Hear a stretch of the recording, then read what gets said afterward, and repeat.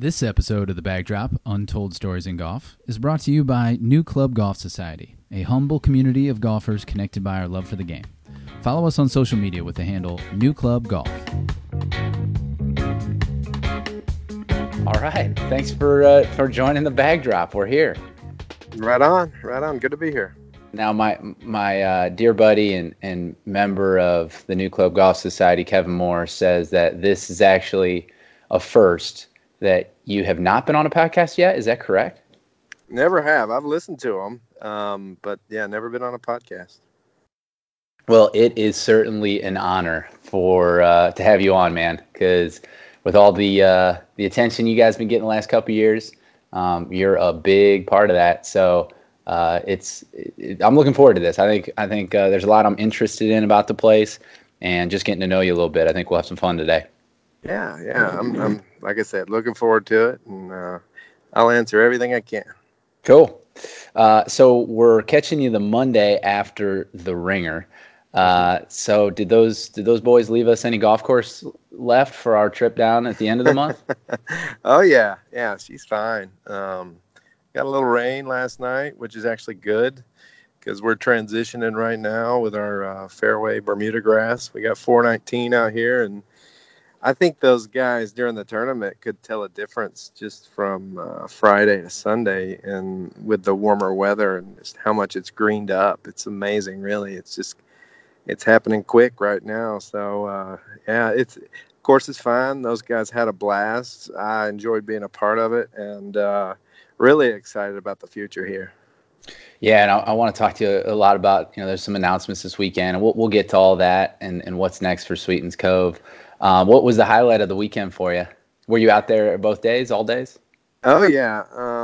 Well, I actually got to play a little bit with the Hickory Bunch on Friday. I don't think it was a part of the Ringer, but a lot of guys came in early.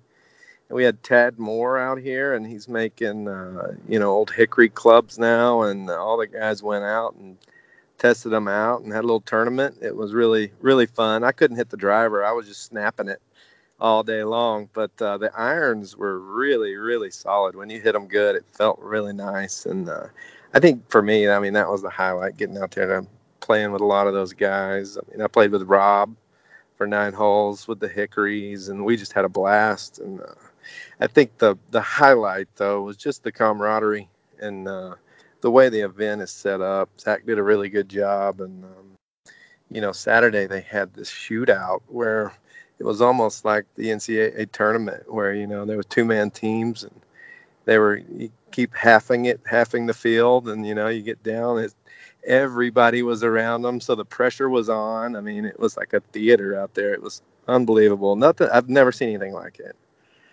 It does, watching from afar with all the social media attention, it did look like just a blast. Like just a lot of smiles, a lot of laughs, and a group of people that all love this great game of golf, and and at your place. Does that freak you out at all with so many people who borderline obsess over your golf course?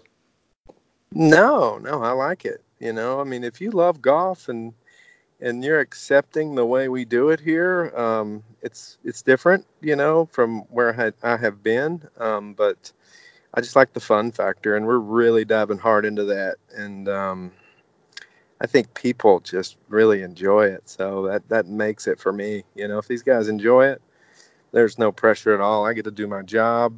I don't really have too much pulling against me.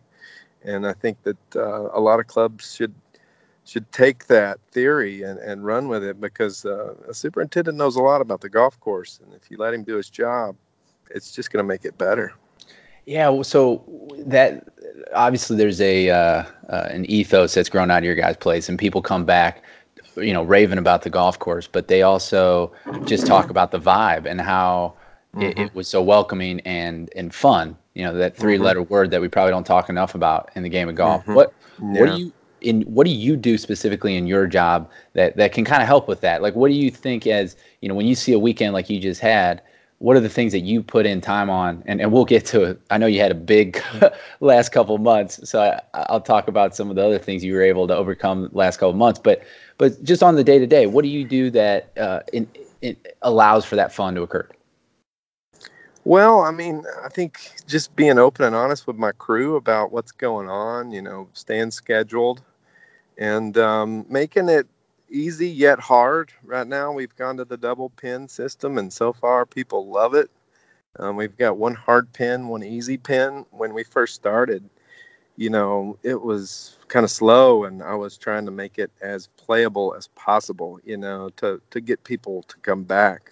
Mm-hmm. And like you said, just the fun factor for me, it's setup wise and trying to make it a little more friendly. I mean, some of these greens complexes are very severe, and Rob took from the old course and Pinehurst and all these places and really did something special. So I was just trying to highlight that when we were starting out, and now I've gotten more flexibility. We've got the 2 pins, dogs are welcome, and smiles are always welcome. So just that alone makes it great for me, and I just do everything I can to help out. Yeah, in the setup. So every morning, is that a part of what you're doing? Are you setting up the pins where you like them and getting the course prepared for the guests? Yes, it is. And right now with the slow growth and it's just early spring, I don't cut new cups every single day, except on weekends. But I'll do 2 to 3 days, and yeah, I'm just trying to set it up to where it plays different, but is fair, and moving tees around, and just trying to keep the playability where Rob wants it. Yeah.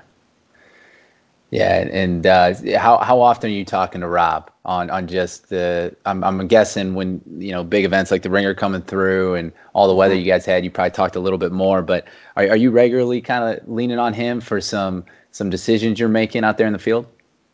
Honestly, in the last year or two, I mean, he's kind of let me go, and he's got his design thing going, and he's really busy with that right now. A lot of people are calling him every day, and he's busy. So, but yeah, with the Ringer, he was out and involved, and we had the big news, and it was just a good moment for both of us because we had been through a lot. Gosh, from starting out in March of 2015 till now, it was kind of after Friday, it hit me going home, and it's just it's pretty cool, man. It makes me feel good because I did it right, and just hard work paid off, and it was big. But yeah, Rob and I are in contact, not only about the golf course, but we just it's peanut butter and jelly, man. We work together, and it works. And again, he kind of lets me do it, and if he has input, I immediately jump on it. But he's done his job. He's designed the golf course. It is what it is, and now it's my job to maintain it. Yeah, I've gotten the impression. We had Rob on the podcast. He's a podcast pro at this point. But he gave us so much background on that. Those trials and tribulations as going through the tougher years to get to where you guys are at now, and right. I could imagine for the grounds crew, a lot of that's probably challenging for the superintendent. I'm sure owning that aspect of it. But he has said such good things about your crew, about you, and I just get this vibe of a lot of different characters down there at Sweetens, but you guys work so good as a team, as a unit. Talking to Patrick Boyd, talking to the guys in the shed, now talking to yourself and Rob. It's teamwork, man. I can tell.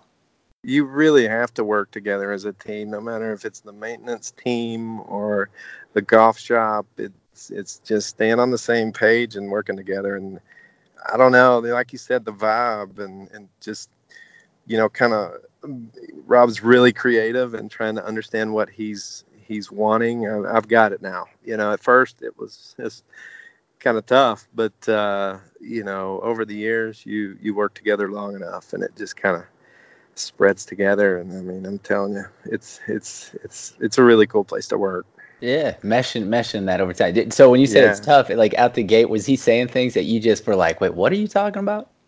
No, it's just the way his mind works. He's a designer, he's so creative. And for me, I'm scheduled and we need to do this, and this. And we were just different. But, I think we work together that way, Yeah. where I've got the scheduled part and he's got the creative part, and we've got it. We've just got it. Yeah. If you have, too many creatives or too many taskmasters or too many organizational, it doesn't flow. You definitely need those checks and balances. I've felt that in my own life for sure. Right. Yeah. I've loved it. Yeah. It's good stuff, man. So I got to ask you, and this was one of the big reasons I wanted to chat with you is, the last couple months, we're obviously gearing up for our visit with you guys at the end of this Mm-hmm. month, April 27th, and people are just so pumped. And I was, following all the things on Sweetens and seeing pictures, and the last couple months, most of those pictures didn't show a lot of grass. You guys were underwater Yeah. for a couple feet for a while. So, Right. I gotta ask. I mean, tell us a little bit about the flooding. I'd love to understand the system at which the TVA operates. That kind of and the TVA, for those that are joining us, it's I don't even know what it stands for, but don't they regulate the streams and water Mm-hmm. river system for when extreme flooding comes through? They do. They do. I don't understand it wholly, like the whole system, but from what I know, obviously the Mississippi River is the largest river in the United States, and the Tennessee flows into it along with the Missouri and everything else. Well, when we get so much rain, we have a dam system here in TVA and in Tennessee, excuse me. And TVA has these dams, and they regulate water flow and use it for hydroelectricity, and it's a government-based program, and it's been around, I think, since World War II, I believe, is when they started. My dad actually worked for them for a long time, and they dump water back into us. And the way I understand it is the least populated areas kind of get that. So, they're trying to not let people have catastrophes such as flooding and ruining, water levels going above, where they should. So it's all intertwined. It's hard to explain it. I mean, I really don't understand it all myself, but I do know that we are one of the places that gets a lot of that outflow when they open the gates. So that's kind of what happened to us, and the water backed up. And I mean, we were talking, they hadn't seen a flood around here like that in, 25 years, I believe. I talked to a guy at the co-op one day, and he was talking, about how high he's seen the water level, and we were close to that. And it was every day I came out here and pulled up in my car, took a picture, and just sat, and I did a lot of office work right in my car, and just, it was difficult to watch, but as it started going down, we just kind of had a game plan, and just a lot of debris pickup. We did have a lot of algae and silt and mud, and all that backwash from the creek. And it's just like maintenance approach. I mean, your greens are most important, and you get them cleaned off. And we had a lot of silt and layering on them, and especially in the areas that were underwater the longest. Like the swell on 8 was really bad. I was taking snow shovels and scraping about an inch of algae mud off of the green, and it was a little, you start and you're like, oh my goodness, like, what am I doing? No, I don't know what to do. But then it's just like anything in our business, you start to work on it and really get into the job, and you get better at it, and you understand it. And so I got all that off of the greens, and immediately went out with some fungicide for root rot and that sort of thing, and they were fine. They actually greened up. I mean, being underwater like that, it was amazing. My greens actually, there had to be some nutrients in there, because I mean, they just popped. And then so the slime was the hardest part. The cleanup. I mean, we we had 70 something loads of just pine cones, pine straw, sticks, debris. Just we pulled off the golf course, and we did everything kind of as it was going down, so it wasn't so big of a job at once. But then you get the greens cleaned off, and you just start to like, all right, we're gonna go try and mow, and you go out. I was the first one on it, and I got 1 and 2, no problem. Going to 3, it's really kind of down by the creek and low when you get up by the green. And I remember I was just driving along and just kind of taking it slow, and that algae. I was on the left side of the fairway, and the motor just started sliding, and it just kept going. And I'm not pushing the gas or anything; I'm just sliding. And it was almost like I was on ice. And I kind of got to a spot where I got a little traction, and the guys came over, and we couldn't get any equipment out there, so they just kind of like made like a chain of people with the chain, and we just kind of pulled the mower back up on the dry surface where there was no algae. And then I was able to get up on 3. I got them all mowed, and it just kept getting better. And then we had some dry weather, and so that algae crusted. So I got a mat out there and drug all the algae off. It almost disintegrated. Here we are. We got the ringer done, and it actually went pretty good. Pretty good. I mean, I think you're understating, man. Like, we're talking 6 months ago, or I'm sorry, 6 weeks ago.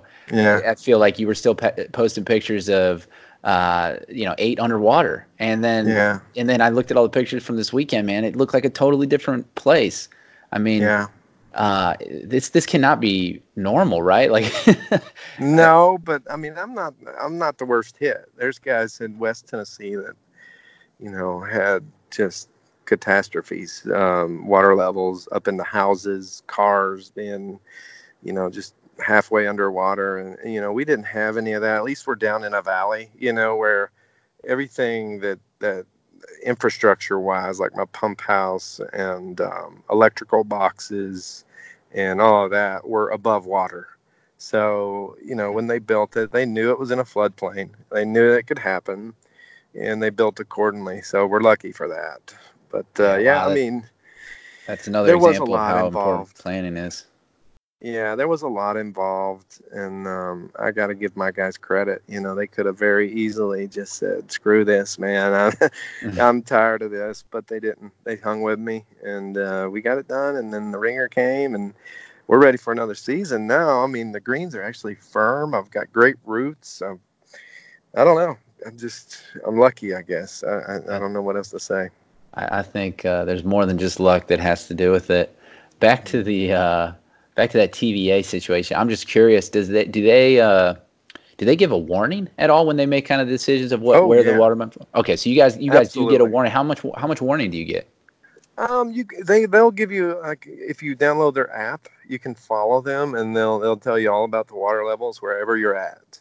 So and they're pretty accurate, where their levels are, and we know where those levels are with our drainage, and so we know when it's going to start kind of picking up, and they'll give you a warning, like, hey, we're opening up the gates, we're putting backflow on you, and here it comes. So it does move up and down quite a bit. Like I said, I don't understand every facet of how it works, so I'm not an expert on this, but I do know there's certain levels where the water gets to, and then then 7. It starts coming up on 7 and 8. It comes up through our drains, and that's when it's getting there. So.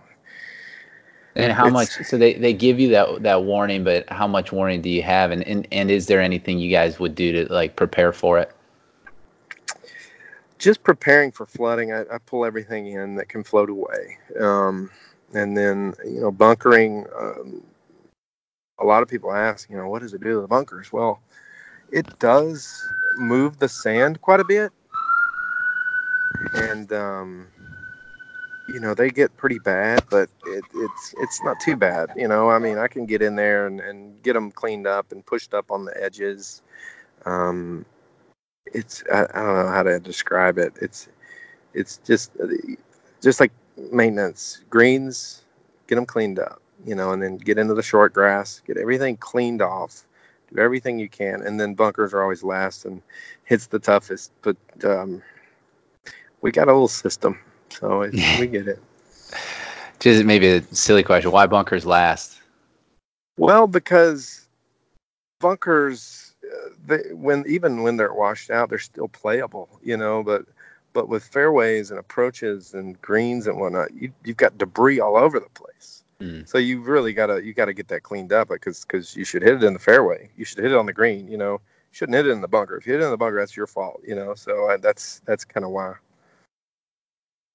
Yeah, man. Congrats on, all that hard work. It really highlighted, one of your bigger events of the year. The Ringer definitely looked real good, and those boys had a real good time. So congrats to you and the crew, man. Thank you. I appreciate that. Are you developing any proprietary algae removal tools now? Snow shovels. just snow shovels.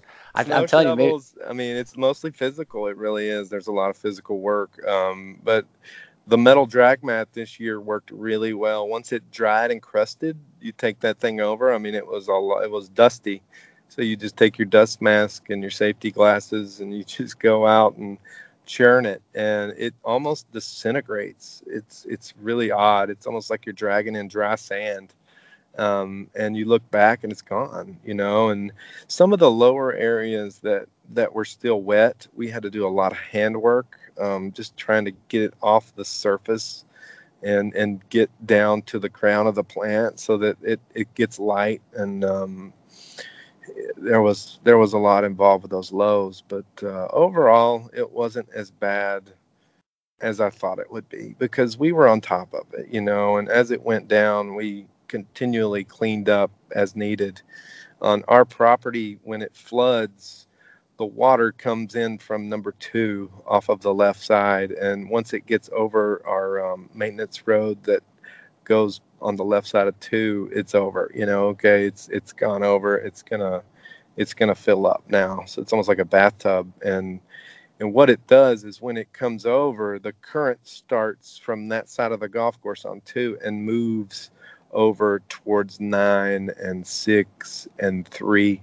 So I get a lot of debris along those hillsides on that end, and then it will come up into one fairway. So most of your debris will collect on that side. You'll have more throughout the course. There's always a line where the high mark was, and we had an entire tree on one fairway this time. A whole tree was just laying in the middle of the fairway. And I have one, half of a tree in between 6 and 7 in the native right now. I'm just going to leave it. I think it looks neat, and it's driftwood, and it's there. And so again, there's just, like anything with maintenance, you've got to have priorities and take it one step at a time. I love that. This, if it looks good, we're going to leave it there. Mm-hmm. Yeah, that's kind of our philosophy, if it's going to continue, and that's not really in play. And people will be like, what is that? And, they might even ask about it, and we'll tell them, well, that was from the flood. We just kind of like it. It's pretty cool. I think I wish more courses and clubs took that approach, right? Leaving some untouched areas untouched. If they're out of the main area of play, and they don't have to have the same levels of maintenance, well, why not? And I know more places are starting to adopt that. Have you guys always had that approach? When I first got here, no, I still had that private club mentality of it's got to be edged and it's got to be perfect, and over time working with the bunkers, I kind of realized, with Rob, he's so good with bunkers, and his just the way they move and look, and there's no perfect edge to it. You just kind of, you blend with it. And over time, we made our own tee markers. We made our own signs out of wood we had on hand from construction. And we'll use trees that we've cut down as just something that we set our coolers on. And, it's kind of that rust. I don't know if you want to say rustic, but it's just kind of that natural. I think natural is a better word. The natural look of like, man, this is kind of neat. We don't have any, 150 stakes or anything like that. It's just go play golf. And I think Sandhills is a good example of kind of, just you got to feel the golf course, and it's there. You can see it. There's backboards and false fronts and huge greens. You just got to use your imagination. I love it. And so the crew size, how big is your crew? It varies, and it's the first year I had 4 guys, a mechanic and 3 operators. Second year I had the same, but I also had a part-time worker, and I actually had a guy that would come in, mow greens on weekends. And then 2016 was our best year. Our greens were firm. We had a great season weather-wise. I was able to dry it out. It was really good, and we had 5 guys, counting myself. And I was pretty happy with that. And then, but it in the past it's been 5 guys, including me, mechanic, and 3 operators on a daily basis. That's probably our average, but it varies. Like in the winter, I'll keep a mechanic and 1 or 2 guys. So yeah, we're looking to up that volume now. So yeah, I'm pretty excited. No, so with that small crew, what tasks as a superintendent do you take on that maybe most superintendents don't? Physical, everything. I do it all. I mean, I'll roll, I'll mow, I'm the irrigation tech, I'm the spray tech, I'm the assistant and the superintendent. So I mean, I'm doing the irrigation, setting that up. I don't have central control, so I'm doing that all through the boxes. I don't like to run overhead irrigation. I really don't most of the time. So I'm hand watering. I'm doing the spraying, fertilizing, and I have some guys that will help, but I really have to take more of a manual labor approach. And then during lunch, I will spend 30 minutes to an hour every day doing the paperwork, billing, budget.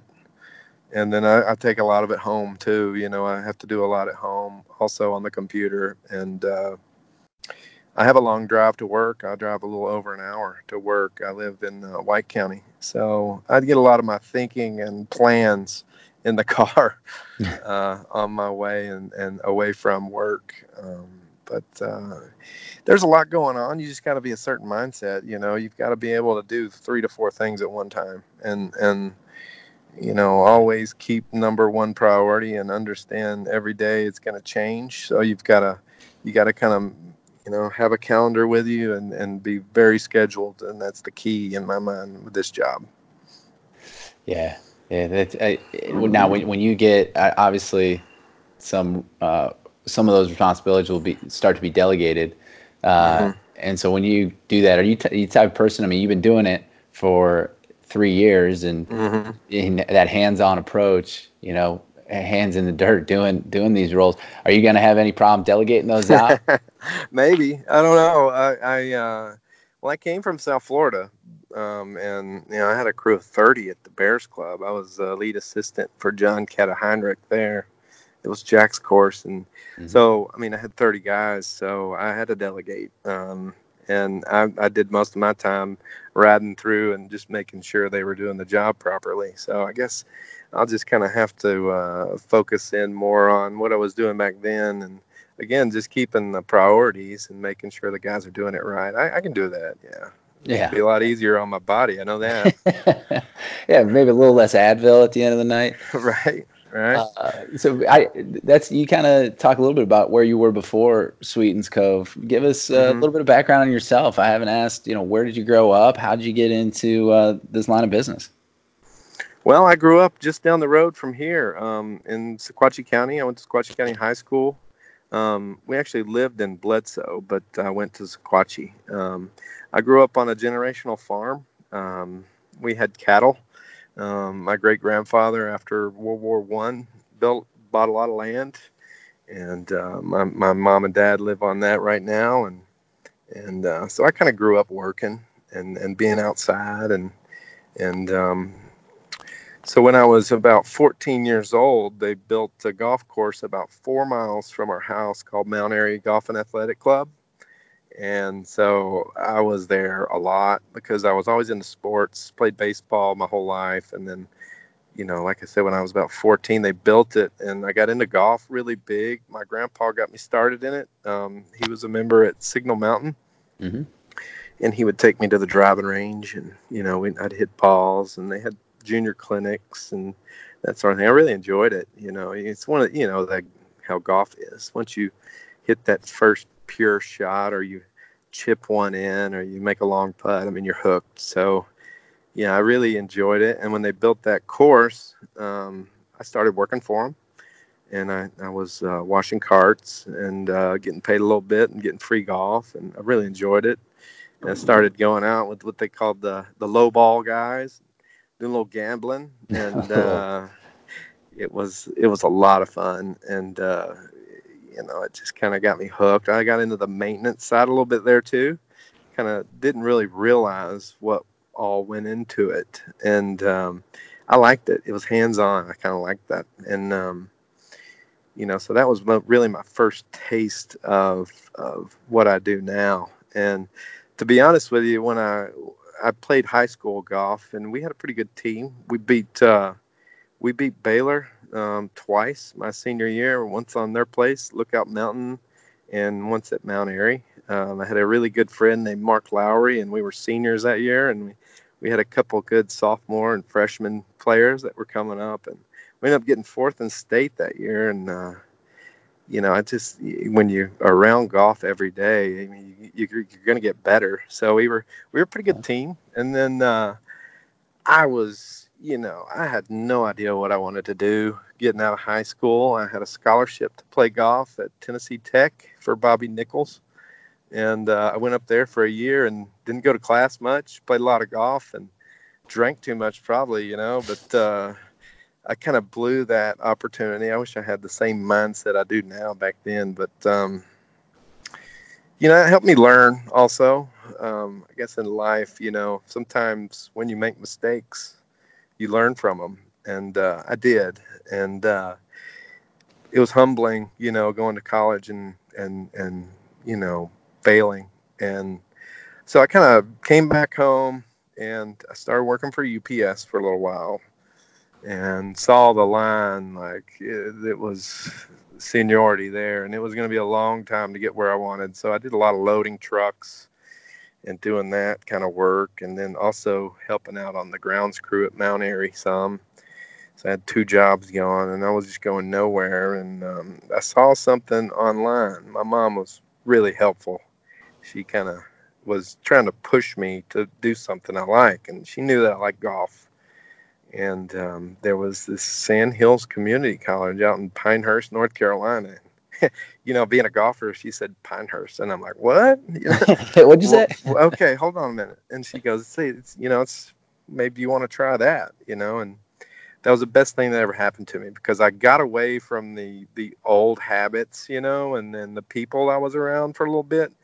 And so I went out to Pinehurst, got a job at Pine Needles. It was about 4 months before class started. And I started just working on the grounds crew, doing a lot of hand watering. It was like 50-50 pin cross and POA greens. So, I mean, it was a lot of hand watering, a lot of manual labor, but it was awesome. What a great golf course that was. I mean, it was really neat. That was pre-restoration. So it was more not as natural looking, but worked there for 4 months, got into school, and it just snowballed. And with our classes at Sand Hills, we were required to work 20 hours a week while we went to school. So I had like an 18-hour semester load, and then also 20 hours of work. So you get up early, go out, mow greens, cut cups, or do whatever they wanted. and then you'd go to school for the rest of the day. Well, I mean, we got to play golf at Partners Number 2, Tobacco Road, CCNC. We went out and helped with Forest Creek do a drainage project for school. My roommate was on number 2, so I played number 2 like 3 times for $5. So I mean, it was just like a shot of adrenaline for me, because it was like, man, this is really neat. This is it. I found it. So I graduated. Dean's List. I mean, it is a community college, but I still made the Dean's List. Hey, the list is the list, man. Yeah. So I didn't, we had, I guess it was 2 years of classes, and then we went and we were required to do an internship, was the last thing we did, and then we graduated in May. Well, our internship was in December. Nobody wanted an intern in December. So my dad, I told you he worked for TVA. Well, he worked with, I can't remember her first name, but her last name was Brown. And her son was an assistant superintendent at Seminole in South Florida. And I was like, Seminole, that's a Donald Ross too, And I started looking at it, and I'm like, wow, that's a really nice golf course. And so we'd studied about that in architecture class. And so my dad's like, do you want me to call? I think her name was Donna Brown. And I said, sure, So she got me in touch with Alan. I called Alan, and I said, Alan, I'm looking for an internship.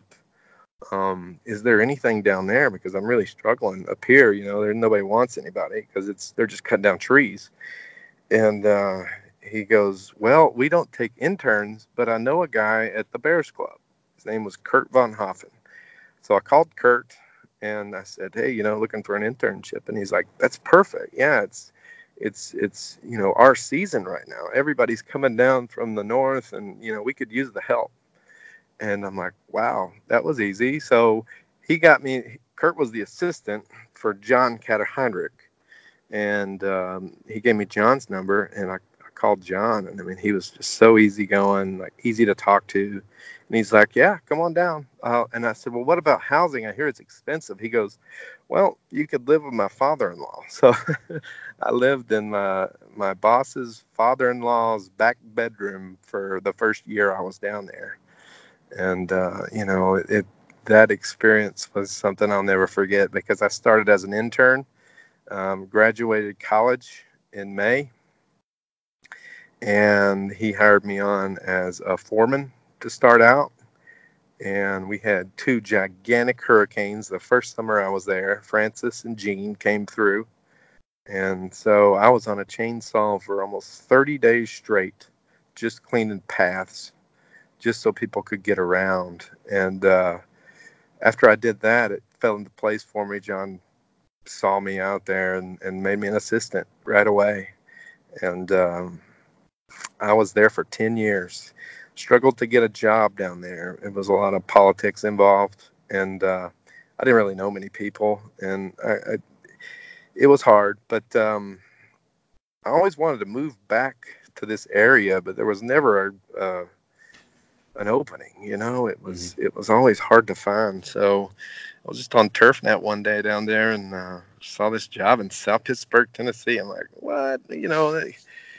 Let me look at this place. And I saw some pictures, and I was like, okay, that's pretty good. It was just different looking. I had never seen anything like that, especially in Florida or where I grew up. So I got on the phone, talked to Rob, ended up flying up and meeting him. It was 8 degrees. We got in his old Volvo, and we were driving on the cart paths, and 8 degrees with 3 inches of snow on the ground. But I could tell, I was like, all right, I'm going to help you out. Let's do this. And he's like, you're hired.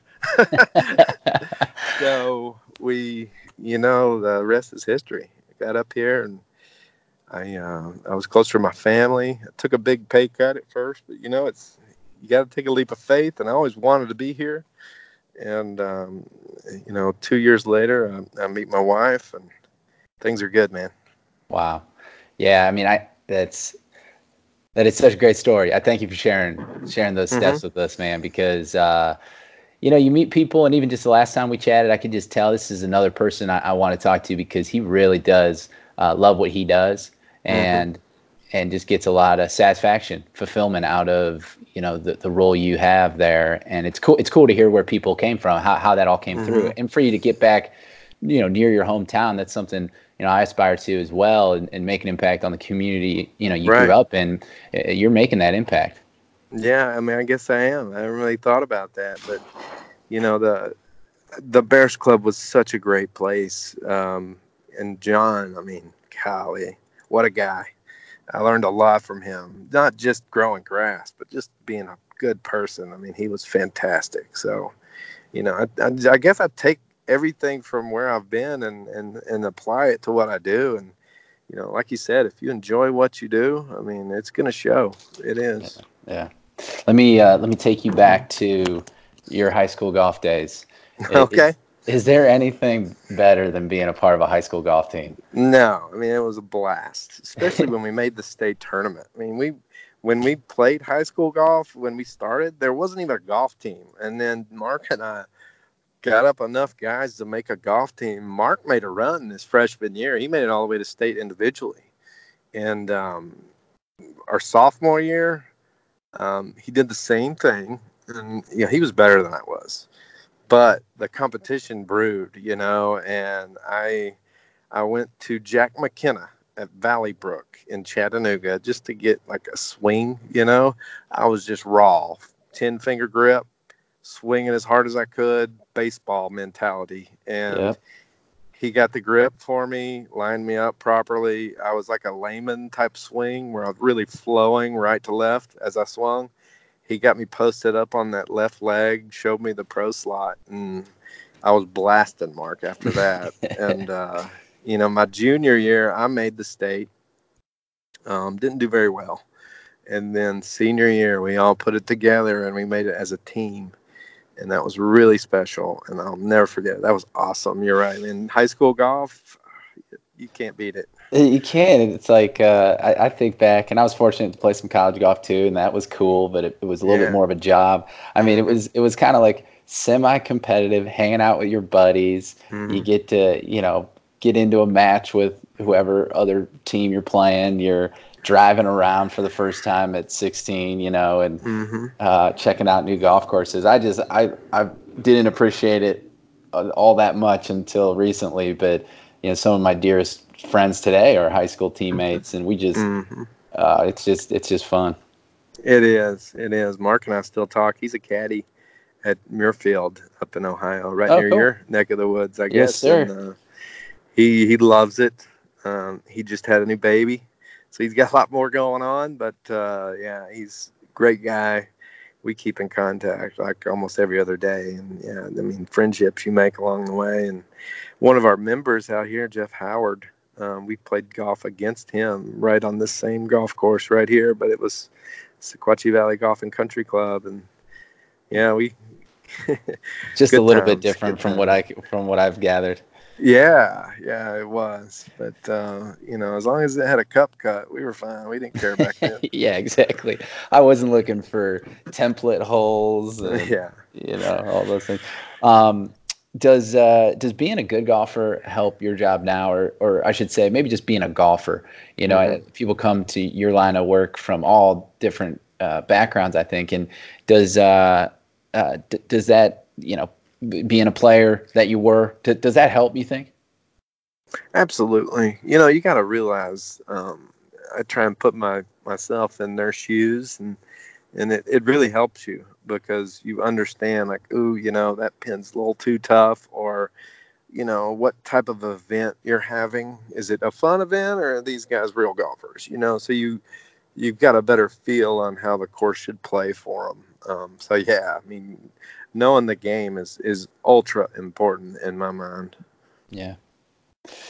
Yeah. So so back to Sweetens. Some things to kind of finish up just on the trajectory of the place. Mm-hmm. Or one thing I was still curious about was on the unmaintained areas. Are they you touched on it a little bit. Is there any non-turf or sand-related maintenance that you guys do at Sweetens, or is that truly like unmaintained? Well, we'll mow it. Right now we have a bush hog. I'm looking to get some better equipment in the future, but when it gets to the point in the summer where you're getting like trees growing in your native areas, it's time to mow. So I'll get out and mow, and I just can't stand looking at it anymore one time.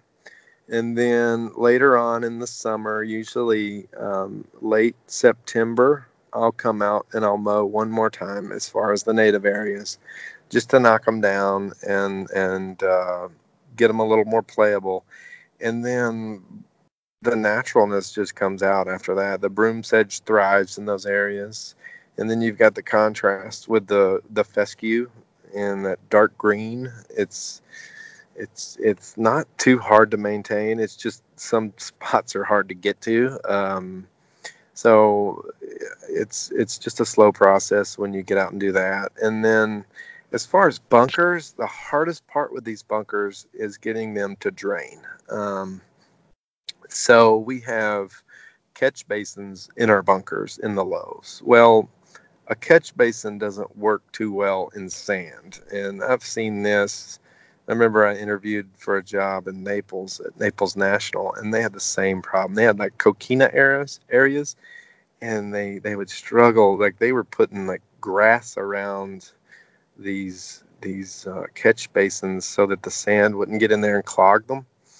Well, what we've done is we've put caps on these drain basins, and I use like really large gravel, and I put right over the top of these things, and I drill holes into the top of these caps. And with the larger gravel, I'm able to get water there faster. So every winter we go out and we know where they're at, and we unearth them and replace that gravel. And that's probably the only thing different I do here. But yeah, that's about Interesting. it. Yeah. Cool. Yeah. No, I'm actually really interested in that. I'm going out to we got a community golf course here in Chicago called Canal Shores. It's just a awesome, welcoming, great, talk about vibes. It's got that vibe, and cool. All the work is, there's a small crew. Tony Turf on Twitter, he's their superintendent, and he's got a small crew maintaining all the big aspects of the golf course. But the community, like literally neighbors and friends and golf geeks like me, come up to help dig out bunkers. So I'm headed out there this afternoon, and one of the topics, or the thing that some of the folks will be helping Tony with, is the drainage in these bunkers and coming up with some creative ways to do it. So that's cool, man. I'm gonna throw out this caps on the drain basins idea. I just took some notes. I'll float it to him. It's really hard with the sand, but if you can get that gravel almost to the very top, because with our issues it's flooding, so all that sand goes to those lows and it creates layers. So if you're able to get out there in the winter, or maybe even every 6 months, and just kind of clean those off and maybe put some more holes in them, just see how the drain is functioning, it's a lot easier. I don't know how his drainage is in those areas, but if he has anything similar to me, it works. You do have to clean them off, like I said, on a regular basis, but it's worth it, because the playability factor, especially with our bunkers, like on number 3, we have a large waste bunker along the right-hand side, and there's probably 9 of these drains in it. So, it's important that those drain properly. Cool. Yeah. I'll put you on speed dial. If it shouldn't be me delivering the message, I might have him call you. Yeah. He's welcome to. I have no problem with that. I'm open for any kind of turf talk. Sweet.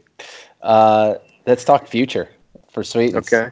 So I saw the announcement. We all did. There's some new partners and investors in for Sweetens Cove, and some pretty big names too that people might recognize.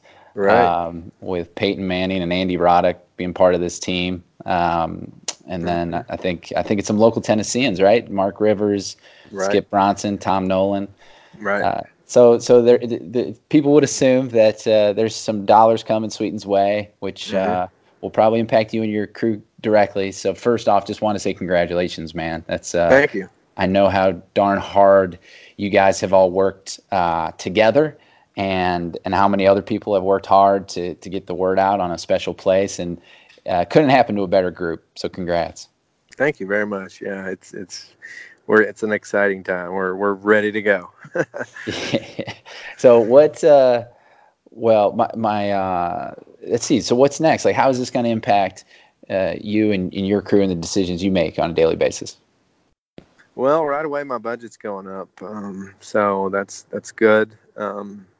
We're on our fifth year of a lease with our equipment, so we're going to add on to that. And there's a few infrastructure things we're going to try and implement as well. I don't really want to get too far into it because it's so new, and I don't want to say something that I shouldn't, but sure, yeah. It's good, and we have a game plan, and those guys, I will say this, I walked with them around the property, and with those minds we came up with quite a bit, so we're going to try and pin down what we want to do, get some plans together, and troubleshoot and kind of just ping off of each other and see what we come up with. I mean, we got Rob; he's pretty creative, so when it comes to golf, he'll have that down. But I think there's going to be a little more involved here. So I don't know. The future, it's going to be really neat to see what happens. I'm ready. Just let me know what I need to do. So, but yeah, Biggie Smalls probably wasn't talking about superintendents when he said "mo money, mo problems," right? Yeah, I mean that does come with it. More minds, more. But I'm pretty flexible with that, and I'll give my opinion too, because I feel like I understand this place a little bit, and we'll see what happens. It's gonna be fun. And I asked Rob this question, so I'm gonna ask you as well, because in 20, or say it's 2030, 10, right. 20 years down the road, what do you hope Sweetens Cove stands for at that time? I think I'm hoping in 2030 that this place started, I wouldn't say revolution, but like a different mentality when it comes to golf, and not the perfectly creased collar and the dinners that are outrageously expensive for bad food, and just, I think we're getting away from that, and it's almost like the Topgolf approach where it's fun, and I think you said it earlier, that word right there is kind of what we're going for, and I think we're taking it to the new age, like getting more people out to have a good time, and golf is no longer, I hope in 2030, golf is no longer viewed as a private club that only the rich and powerful are able to enjoy. I'm hoping that it gets to a bigger demographic and just, becomes more fun for people, and they're not, how do you say it? Like, they're just not intimidated by it. I want to see more people in the game having a good time, and just more open-mindedness. Yeah. Well, that's well said, man. I think that's the place to end it. And I'll just share that the work you guys have already done, the interest that you've brought back to a lot of people's enjoyment of the game, including some friends. I had buddies down there for the Ringer, and I got 50 awesome Golf Society members who love the game just like you and I do, coming down at the end of this month. And a lot of this, call it a renaissance, call it just a rekindling of people's enjoyment playing the game. It starts with places like yours, and it starts with people like you guys making it happen. So it's an inspiration, man. Thanks for doing it, and we're gonna try to do our little part when we come down and join you guys in late April. I'll have to do the fat man roll for you guys. Oh, fat man roll! Give me the deets. What's that? That's me on the roller. Love it. Give it to us, man. We want it firm, fast, whatever you got. I know you do. At us, let it fly. All right, buddy. We'll love it anyways. But no, thanks for taking time, Brent. Looking forward to meeting you. And it sounds like Rob does let you play some golf. So if you want to bust out those hickories again and tee it up with us. Yeah, it was a lot of fun. Yeah, I'll see you then, and you never know. Yeah, this place will kind of tell us where to go. Sounds good. Brent, right. Thanks again. Take care. Thank you. Bye-bye.